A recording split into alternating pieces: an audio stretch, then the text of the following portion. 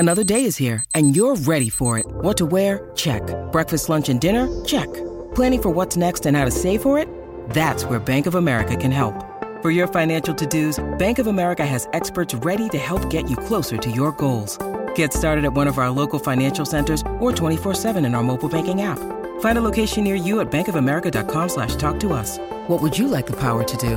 Mobile banking requires downloading the app and is only available for select devices. Message and data rates may apply. Bank of America N.A., member FDIC. Welcome to On Texas Football. I'm Bobby Burton. This is our day after signing day recap show. I am with Jerry Hamilton, On3 college football recruiting analyst and recruiting analyst for InsideTexas.com. Jerry and I both spent a lot of time yesterday on air. It's time for us to do our recap show where we're going to go over some rankings as well as talk about some things that are still going on as the Longhorns approach the last couple of days of recruiting for this signing day process, and then look forward into January. Jerry, welcome to the show, bud.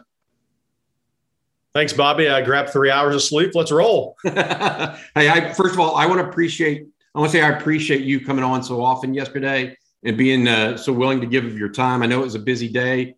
At the same time, it is. I feel like on National Signing Day, it's like we're the accountants on tax day, right? Everything is blowing and going, and we've got to make ourselves available. So I really appreciate that, and I think the fans do too. Well, and I was going to say for the fans, all the subscribers to Inside Texas, subscribers to this channel, I mean, they deserve to hear from us. It's the biggest recruiting day of the year, and you're going to get 110% from us. And come talk to us and call me out on Inside Texas. We'll have fun with it. Absolutely. All right, let's get down to it. Texas finishes Wednesday night with 26 signatures that we know of. We'll explain a little bit of that later. One hard commitment still, and one transfer with Quinn Ewers. The class is at ranks fifth in the On3 team rankings, behind A&M at 1. The Aggies had a fantastic class. Bama 2, Georgia 3, Ohio State 4, Texas 5. That's pretty high cotton for Texas right now. Oh, absolutely. It's high cotton. I mean, look, I kind of went back through recruiting rankings, and I didn't have time because we're so busy. I might do it this weekend. How many teams that went 5 and 7 have signed a top 5 class? I found one in the last 5-6 years. I mean, you have to really dig to find a team that went 5 and 7, especially in year one under a head coach that signed a top 5 class. So kudos. We talked about it all day yesterday. Kudos to the Texas staff for staying on their targets.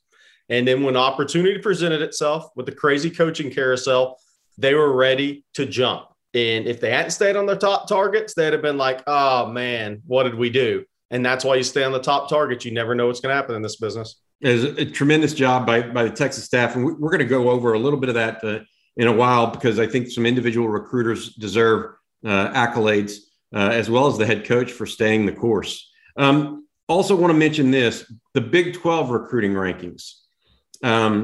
Texas finishes first, OU second. OU finishes 10th in the country with Brent Venables on a short ride to the finish line. And he lost some guys that Lincoln Riley had gobbled up kind of when Lincoln left. He actually took some guys with him. But most of those guys, Jerry, were 2023s that Lincoln took with him. Yeah. So it wasn't this huge drop for the Sooners, although it wasn't ideal either. Oklahoma State finished third in the conference. Iowa State, a surprising fourth. West Virginia 5. TCU signs only 11 kids on Wednesday, but finishes 6th. Baylor 7.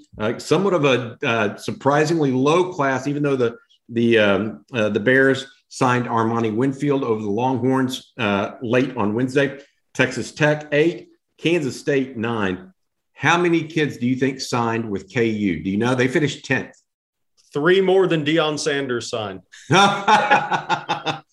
Kansas signed just 7 players on Wednesday. Wow. Very clear they're likely going to load up in the portal and or try to find some guys late in the class. hey, when you're in that situation, I don't actually blame them for trying to do something different. Right. Yeah, absolutely. And here's the thing. I think when these teams are looking at the portal, TCU's about to go portal heavy. I think everybody's looking at the portal now. I'm focused on the portal after spring practice. That's when, to me, this year the portal is going to be madness. Is after spring practice, who didn't win that spot, who's not going to wait around to compete again for that spot in August, and who's going to jump and get out. So I think the programs are sitting around waiting to see what happens after spring practice. Steve Sarkisian, in his press conference yesterday afternoon, said there's over 1,000 kids in the portal right now. Wow. And only 300 have found homes. Yep. So, once a player puts his name in the portal, that university is no longer incumbent to keep him for the next semester. And so not saying that good, bad, or indifferent, it's just that players put their name in the portal. They got to realize there's not an easy out for them. I think the biggest thing these kids are going to learn, and the parents as well, you better have a plan when you jump in the portal. If you don't have a plan, I don't know what you're doing going in there, because right now you got your college paid for. You better have a plan when you jump in the portal. If you don't, that's very risky business. Right. It very much is so. I'm looking at this, the recruiting rankings one more time. A&M 1, Bama 2, Georgia 3, Ohio State 4, Texas 5. You mentioned other top 5 classes that signed had 5 and 7 records, and how rare it is.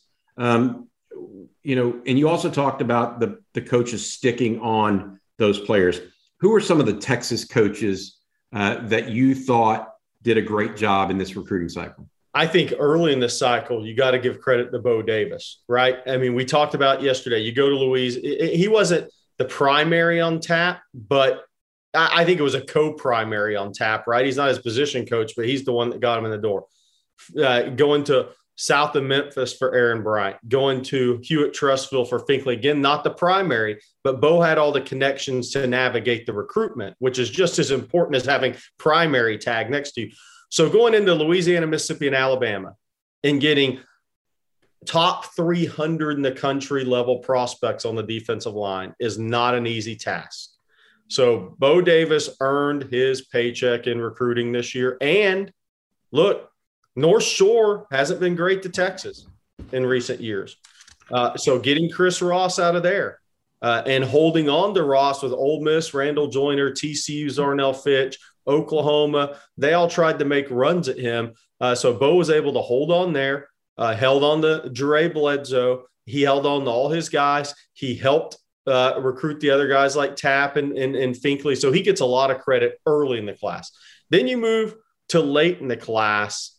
And, Kyle Flood and Terry Joseph have to be those guys, right? I mean, Steve Sarkisian, right? Jeff Banks, and I don't want to leave out Banks because Banks had his hands in every recruitment, so to speak, just because he has so many relationships. So you don't want to not give somebody credit, deserves credit. But I go back to this with Kyle Flood, and I'm going to make the same point on Terry Joseph.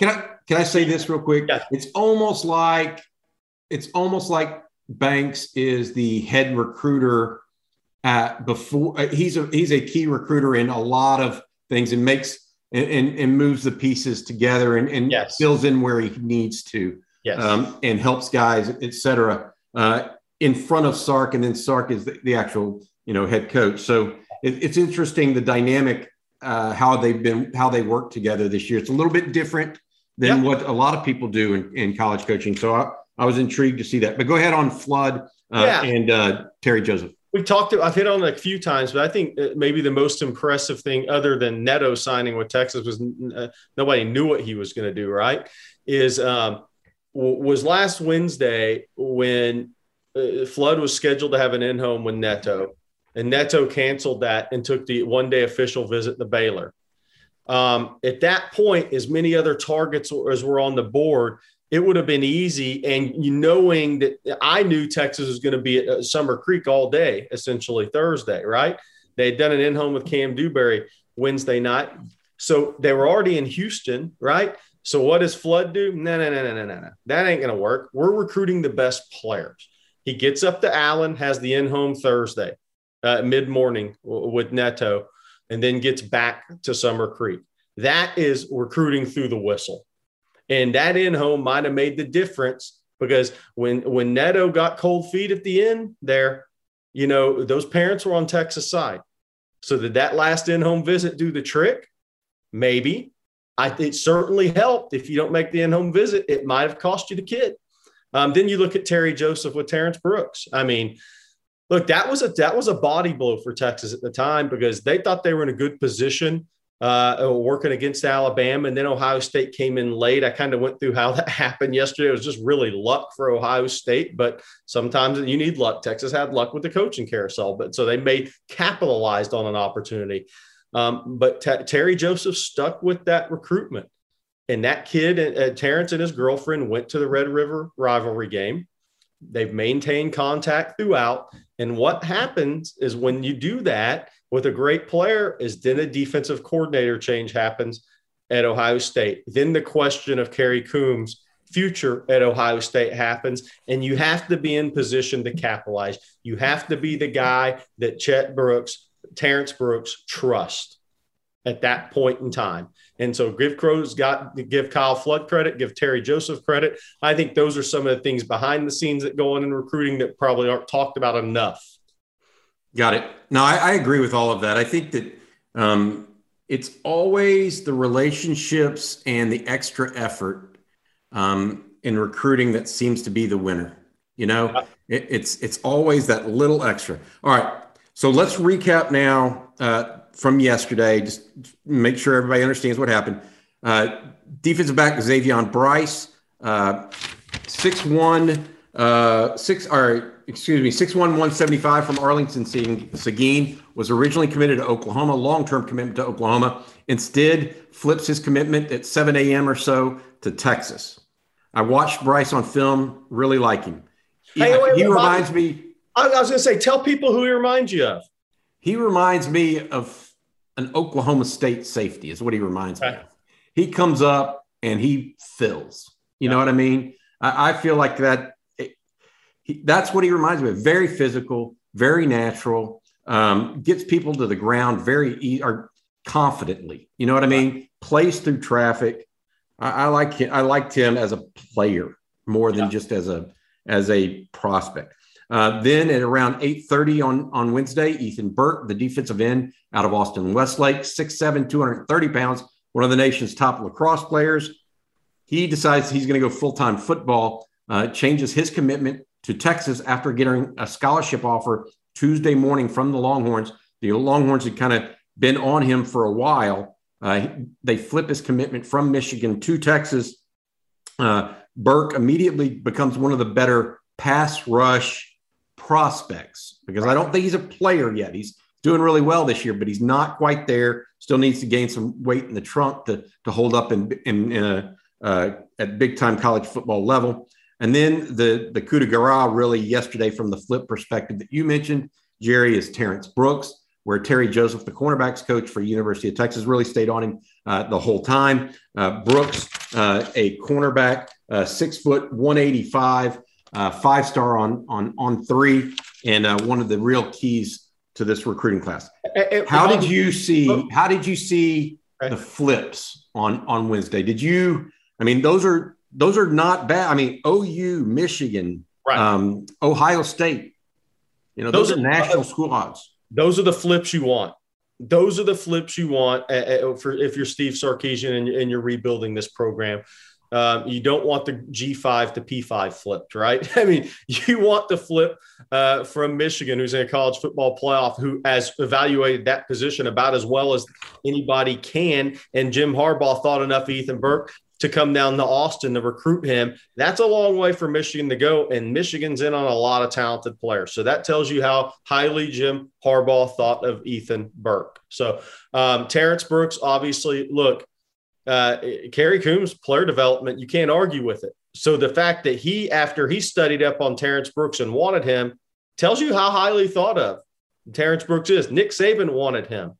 Mario Cristobal wanted him. I mean, everybody wanted Terrence Brooks. A&M tried to make a late run. They did an in-home the day before Ryan Day and Steve Sarkisian did those in-homes, right? Everybody wanted Terrence Brooks. That was a huge flip. And, Xavier Bryce is interesting to me. I think that was an easier flip for Texas just because Venables blew up the whole defensive staff. And Venables went in and made an in-home, right? But when Xavier Bryce decided to take the official visit to Texas instead of Oklahoma that last weekend, I think that's pretty telling in our business. The question I think people always wonder is where are the numbers at? Who are they going to take late? Who are they have room for? Who are they not going to have room for? But it's obvious they like Bryce a lot, and they got that flip. And I think all three of them, like you said, Oklahoma, Michigan, Ohio State, those are the flips you want, and that's that late recruiting momentum. I do have one thing to say that's interesting here. Somebody had reported, and I don't know where I heard this, but somebody had reported, not on Inside Texas, but elsewhere, that Brooks was going to be 16 years old when he entered Texas as a midtermer next week. And he's not. He's going to be 17. So I want to make sure people know that. I don't know if it was on the Longhorn Network or somewhere like that. They may have just misread something. But anyways, I want to be clear about that. Also added to the list yesterday, Savion Red, running back athlete. They listed him, and I think this is important, young man out of Grand Prairie. They listed him in the report as a receiver prospect.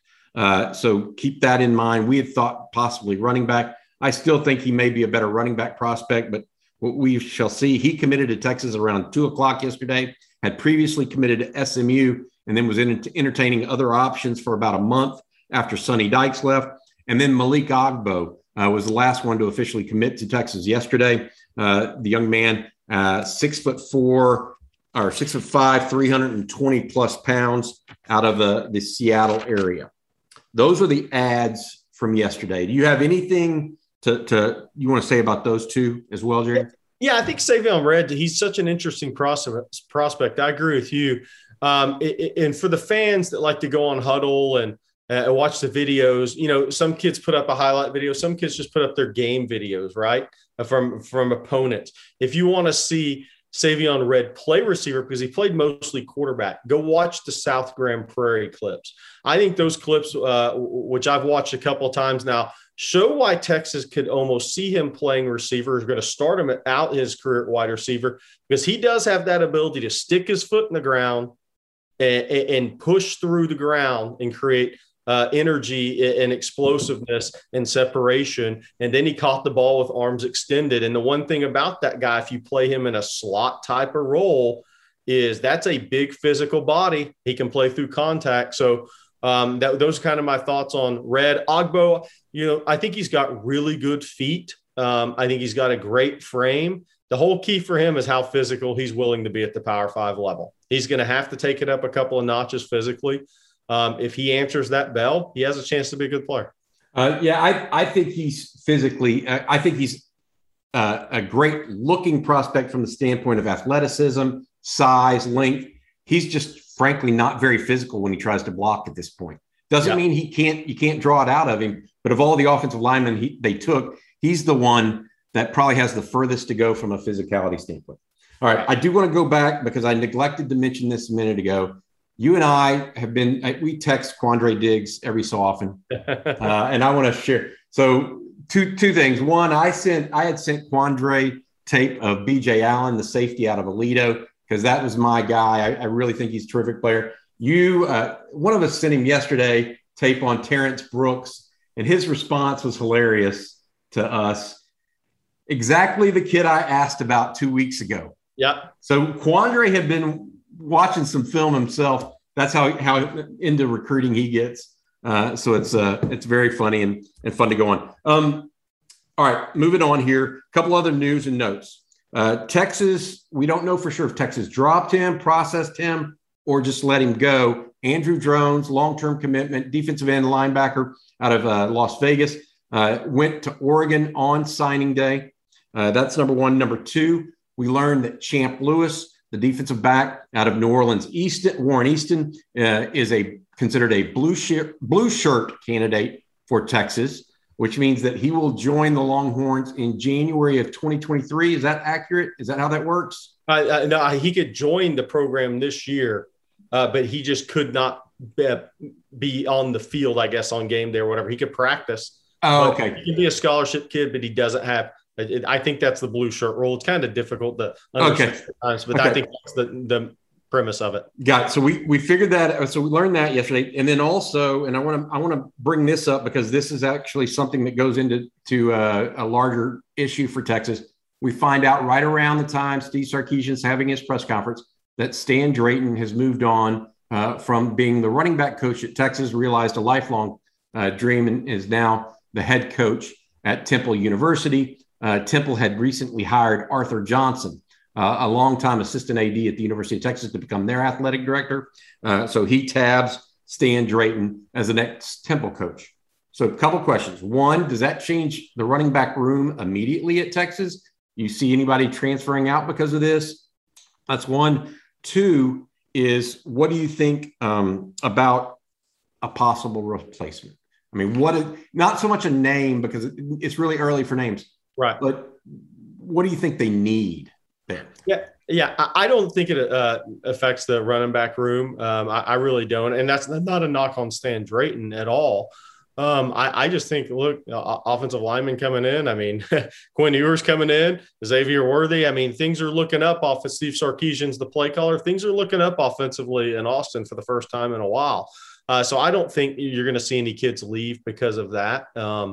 I think what's interesting is, so Stan Drayton was more of a he wasn't really, we've talked about this, he wasn't a volume recruiter. And this is not a negative. This is just the kind of the way what his job was. He had his targets and he went after those targets. I think Texas has an opportunity here to hire somebody at the running back coach position. Obviously, it's qualified to coach the position because that is important. You just don't throw somebody out there and tell them to go recruit, because that gets you beat on Saturdays on 3rd and 7 when your running back can't pass protect. So it's important to coach the position. But I think once Coach Sarkisian finds that guy, you have a chance to add a volume recruiter to the staff. And where does he want those ties to be is the question. Do you want somebody with ties to Louisiana? Do you want somebody with ties to DFW, Houston? Where do you see your weaknesses right now in recruiting on your staff? And I think that's going to tell the story which direction this goes. It might be wanting to recruit more in the SEC Southeast region because you're moving to the SEC. We'll see how it plays out. But I think all those things are in play after you find a guy that's qualified to coach the position. When you need mealtime inspiration, it's worth shopping Kroger, where you'll find over 30,000 mouth-watering choices that excite your inner foodie. And no matter what tasty choice you make, you'll enjoy our everyday low prices, plus extra ways to save, like digital coupons worth over $600 each week. You can also save up to $1 off per gallon at the pump with fuel points. More savings and more inspiring flavors make shopping Kroger worth it every time. Kroger, fresh for everyone. Fuel restrictions apply. Here's what I think on this, and tell me if you think I'm wrong. It's one thing it's not even so much about a volume recruiter anymore as it is an elite recruiter. Right. Texas, I just mentioned Texas finished 5th in the country. That 5th in the country would be 4th in the SEC. Right. Pretty good. Texas has to beat Texas, and where they're going, they have to beat the cream of the crop to win. Yep. So it's not going to be so much about finding the 3 stars and elevating them anymore. No. It's going to be signing the 5 stars, the high 4 stars that everybody already wants. Right. Good point. So this idea of, it's nice. Don't get me wrong. You want Jonathan Brooks, who Stan Drayton and the Texas staff found before he kind of became what he became. Right. You want those guys. So I'm not saying no, and you don't neglect them. Right. But you need a guy, a recruiter that can go out and pound the pavement and recruit not only running backs at the elite level, but other positions at an elite level as well. So I would caution, when we say volume, it's a certain type of volume. Right. Exactly. And that's the key. All right. Next, what are we waiting on to come? All right. Let me read you what I've got for this signing period alone. I'm not even talking about going into January and February. Right. But we are waiting currently for Kendrick Law from Captain Shreve. Yeah. How big is he, Jerry? 5'11 and a half, 185, 190, 10.48 fully automatic time, 100. That was wind dated, so say he's 10.65. Okay. He's announcing or signing Friday. Yeah, around 3 p.m. 3 p.m. at his high school, I believe. Yep. And he is down to Texas, Alabama, LSU, and Florida State. That's correct. Okay. And I know you've talked to his father in the last couple of days, and that's the timeline he gave you and everything, right? Yeah. That's the timeline he gave me. It's funny. I just got a text, and I'll read a text. It's not from the father because they don't give away the news. It's just from somebody else that somebody that would know something. Texas thinks they have a good shot at law. Bama thinks they still have a good shot at law. LSU feels like they're gaining ground on law. Welcome to recruiting. Welcome to recruiting in the SEC. I mean, the thing that we need to keep in mind here, though, that I think is interesting is Law wants to try to be a receiver first. He prefers the offensive side to starting out his career. Yep. Yeah. No offense, but Nick Saban took 4 receivers last year. He took 4 receivers this year. Okay. Texas took, I think, 3 receivers last year and 1.5 receivers this year. Right. And LSU may not have one.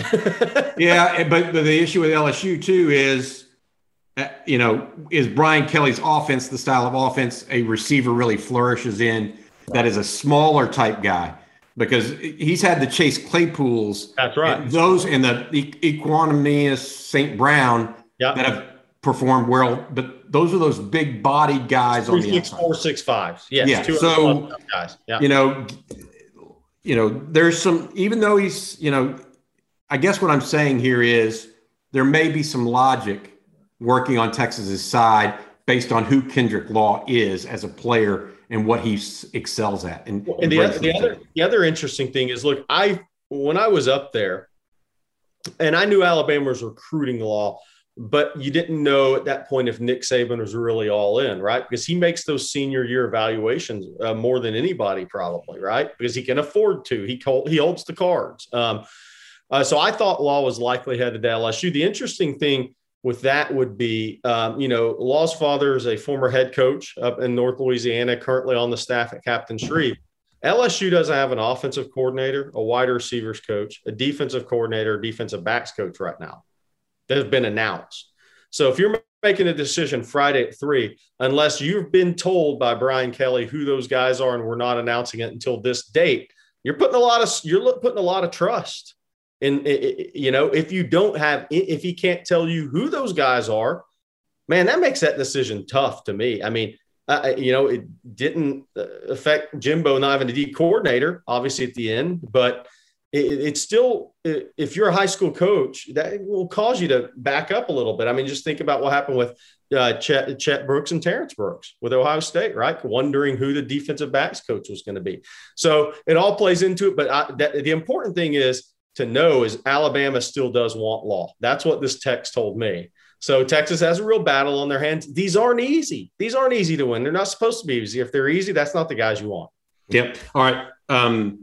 Denver Harris is still set to sign tomorrow, announce on Saturday. Our Eric Nalin of InsideTexas.com reports that Texas feels that they're out of it for Denver Harris, basically. Yeah. And I wouldn't be surprised if Denver hadn't already signed. He's just announcing Saturday. Okay. Got it. All right. Also waiting, and this is going to be this is going to be interesting to you and I, right, Jerry? Because we talked about this yesterday. 2 Californians are signing in this signing period, right? But not announcing until an All-American game. I think is there that one January 6th or 8th? January 8th. Okay. And those are 2 guys, Ernest Green, a big lineman from Bellflower, and then Larry Turner Gooden from a safety from Mission Hills. Anything, and then you reported today, I say Thursday, that Texas considers Larry Turner Gooden a take at this point, because there was some question whether or not Texas had the numbers to do so, but the safety from Southern California is a take for Texas. Any insight on either of those at this point, or what people need to be knowing these are the last group of guys that we're waiting on this signing period? Right. Yeah. Look, I put in a prediction for Larry Turner Gooden to Texas a couple of days ago. Also put in a prediction for Armani Winfield. He went to Baylor. So it happens, right? We're not perfect. But I felt like Texas was the leader for Larry Turner Gooden for a while, unless maybe USC made a late, quiet run. I have not heard that's happened. I believe Larry Turner Gooden has either already signed at the school he's going to or will today. Maybe by Friday, but I have a feeling that's probably already been done at this point. You have until technically Friday, 11:59 p.m. To sign that letter of intent. So we'll see what happens there. Ernest Green, latest intel on that is, it comes as a bit of a surprise because I think a lot of people had it pegged as Alabama, Georgia, maybe Ohio State. But the latest intel I've had is it's Georgia and Texas battling out. Alabama's still swinging. Now, has he already signed and nobody knows yet? I would say that's entirely possible. He's going to announce January 8th. Nobody will give that away. So both those guys have either already signed, they're signing today, or at the latest, they're signing tomorrow. And then they announce January 8th during the Adidas All-America game, which will be on NBC. Right. So we're going to have, no matter what, we're waiting 3 weeks for them. Yes. I mean, basically, unless we get some intel through back channels or Georgia starts doing the happy dance, and we don't know why, but we'll figure that out, right?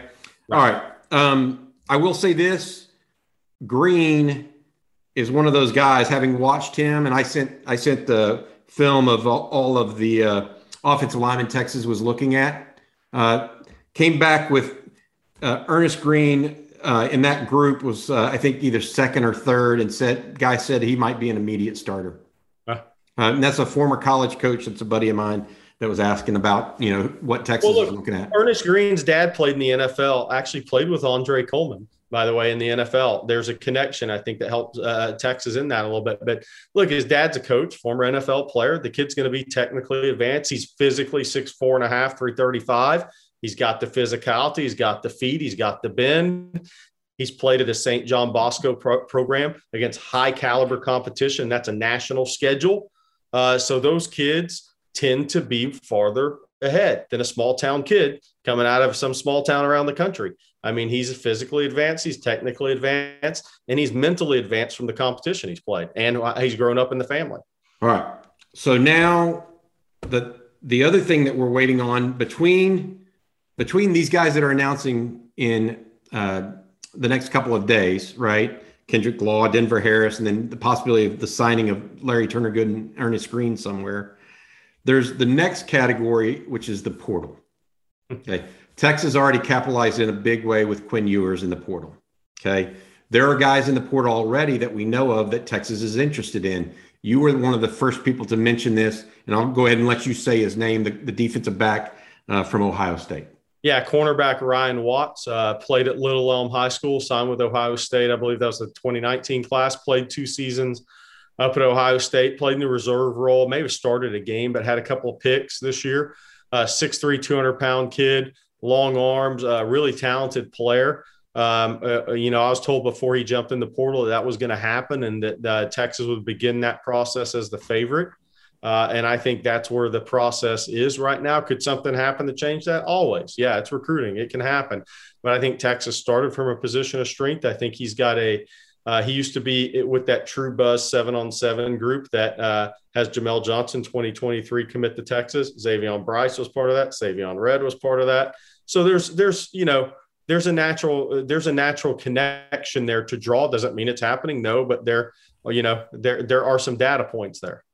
You said True Buzz. I think that may be a name because there's some kids also in that group, if I'm not mistaken, that are also in the 2023 group. Jamel Johnson, one of them, but also some other big names as well, right? Anthony Hill, linebacker from Denton Ryan, big time player. So yeah, and then some other young guys. So they've got a talented group of guys. There's enough talent in DFW to go around the field 5 7-on-7 teams, and they're all Power 5 guys.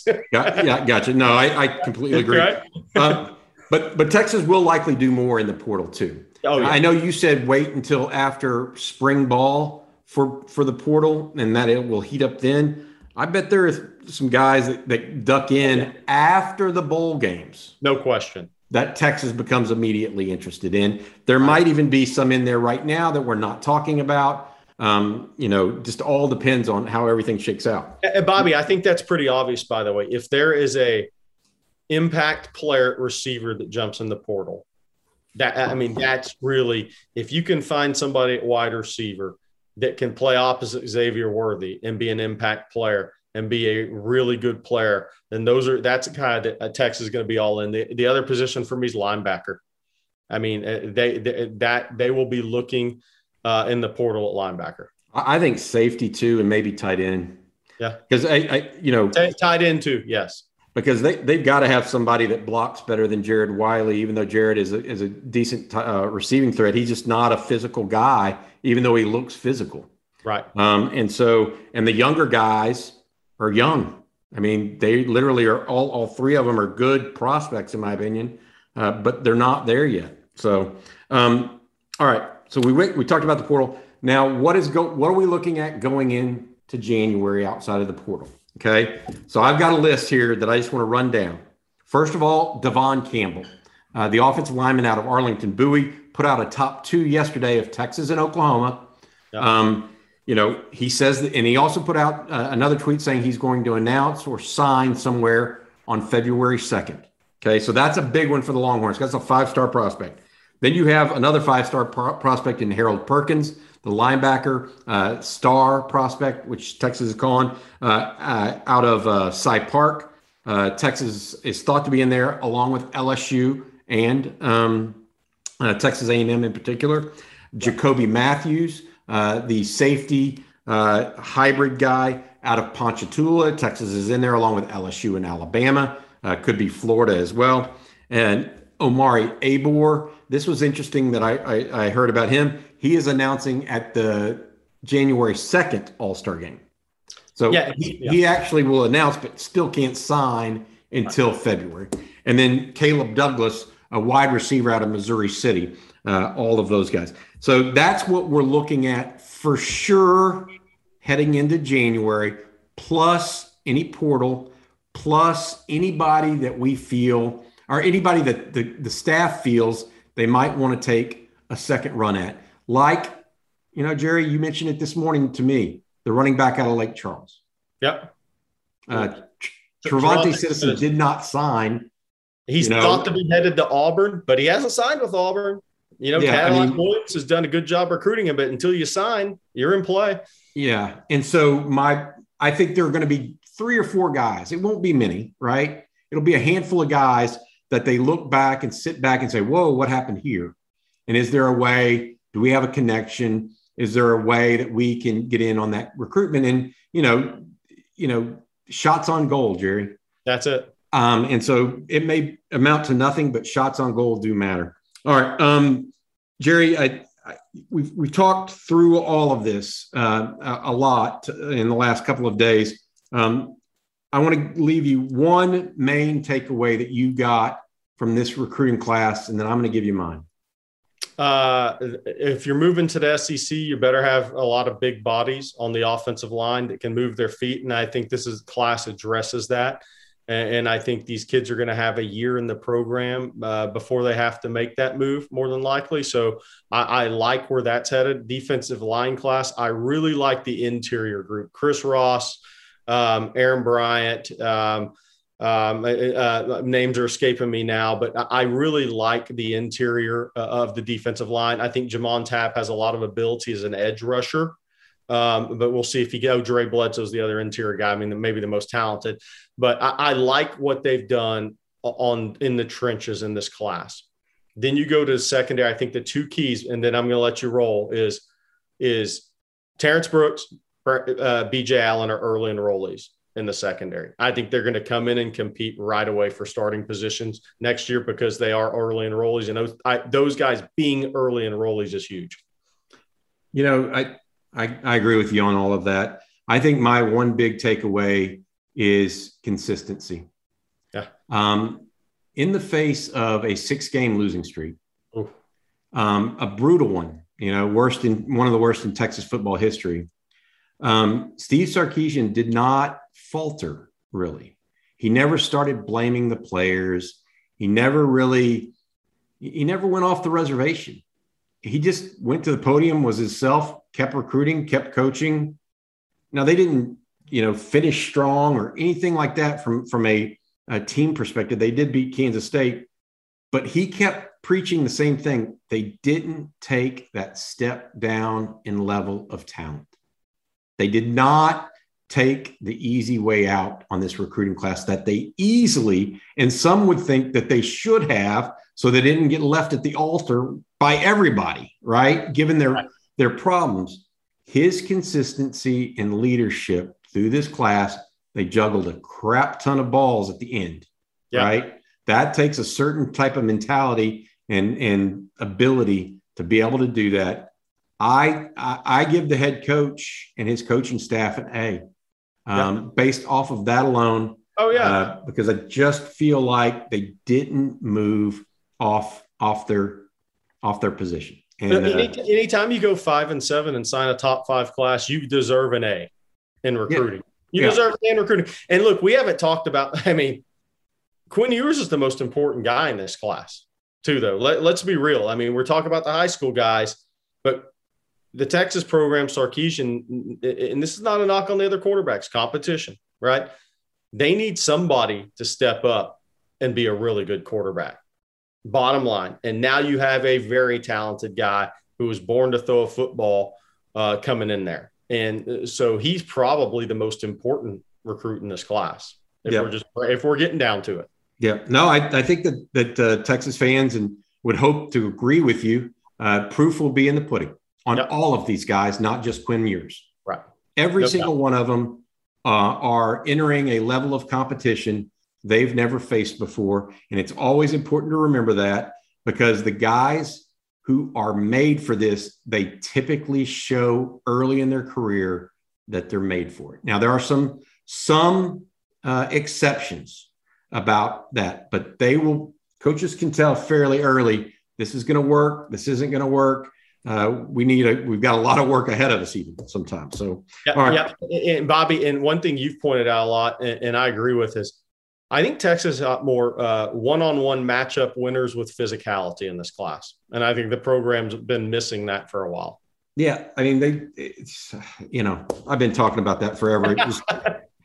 You can only watch the defense get sliced and diced so many times before you think, you know what, maybe they just aren't that good beating their people one-on-one. And I feel like the key to that is this innate physicality some of these guys have. They play through contact. That's it. And you look at Alabama's roster, it's not so much that all of those guys are athletically uber gifted. It's not. They are. Don't get me wrong, but every single one of them, just about, even the 6 foot, 165 pound Devontae Smith plays through contact. Yes. Josh Moore, for example, did not play through contact. Xavier Worthy plays through contact. Xavier Worthy, though, at 160 pounds. Yeah, it doesn't. In that football at its very root, even in this day and age of throwing the ball around the yard, is a physical sport. Yes. I feel like Texas, in its march to get all the prettiest players on campus, some of the coaches and recruiting coordinators, and sometimes they forgot a little bit about that. And I'm not calling out anybody in particular. It's just, that the ability to be a physical football player is going to matter in the SEC for the University of Texas. All right, Jerry, thanks for your time. That was our signing day recap. We actually have some other things we're shooting later today as well and be up on YouTube. Please consider hitting the subscribe button on the bottom right. We appreciate everybody that joined the channel in the last couple of months. It's been a great ride for us. Furthermore, I can't speak enough about InsideTexas.com, where Jerry and I are every day, all day. We answer your questions, give you up-to-the-minute updates, and really try to make you in the know on Texas Longhorn football and football recruiting. Guys like Eric Nahlin, Paul Wadlington, Justin Wells, Ian Boyd, Joe Cook. We are all there. Hudson Standish is one of our newer arrivals on staff. We are all there all day, every day to try to bring you the best news and notes. For those of you watching, enjoy the state high school championship games this weekend. Yeah, and we should mention that a lot of Texas guys in that. Chris Ross, Cameron Williams matching up against each other. Amari Abor in that game. Ethan Burke, Connor Robertson in the other 6A game. So a lot of future Longhorns and targets in those games, and a lot of other talented players. Those two games. Now, Duncanville North Shore is going to be one. After the way that last state title ended, Bobby, that is going to be one physical trench war game. It's going to be fun to watch. And by the way, I asked Kevin Dunn on radio on 104.9 the other day for his opinion, because I had mine. I think this is the best Westlake team I've seen. Period. Interesting. Best Westlake team. Period. They definitely got a good signal calling. All right, man. Be good.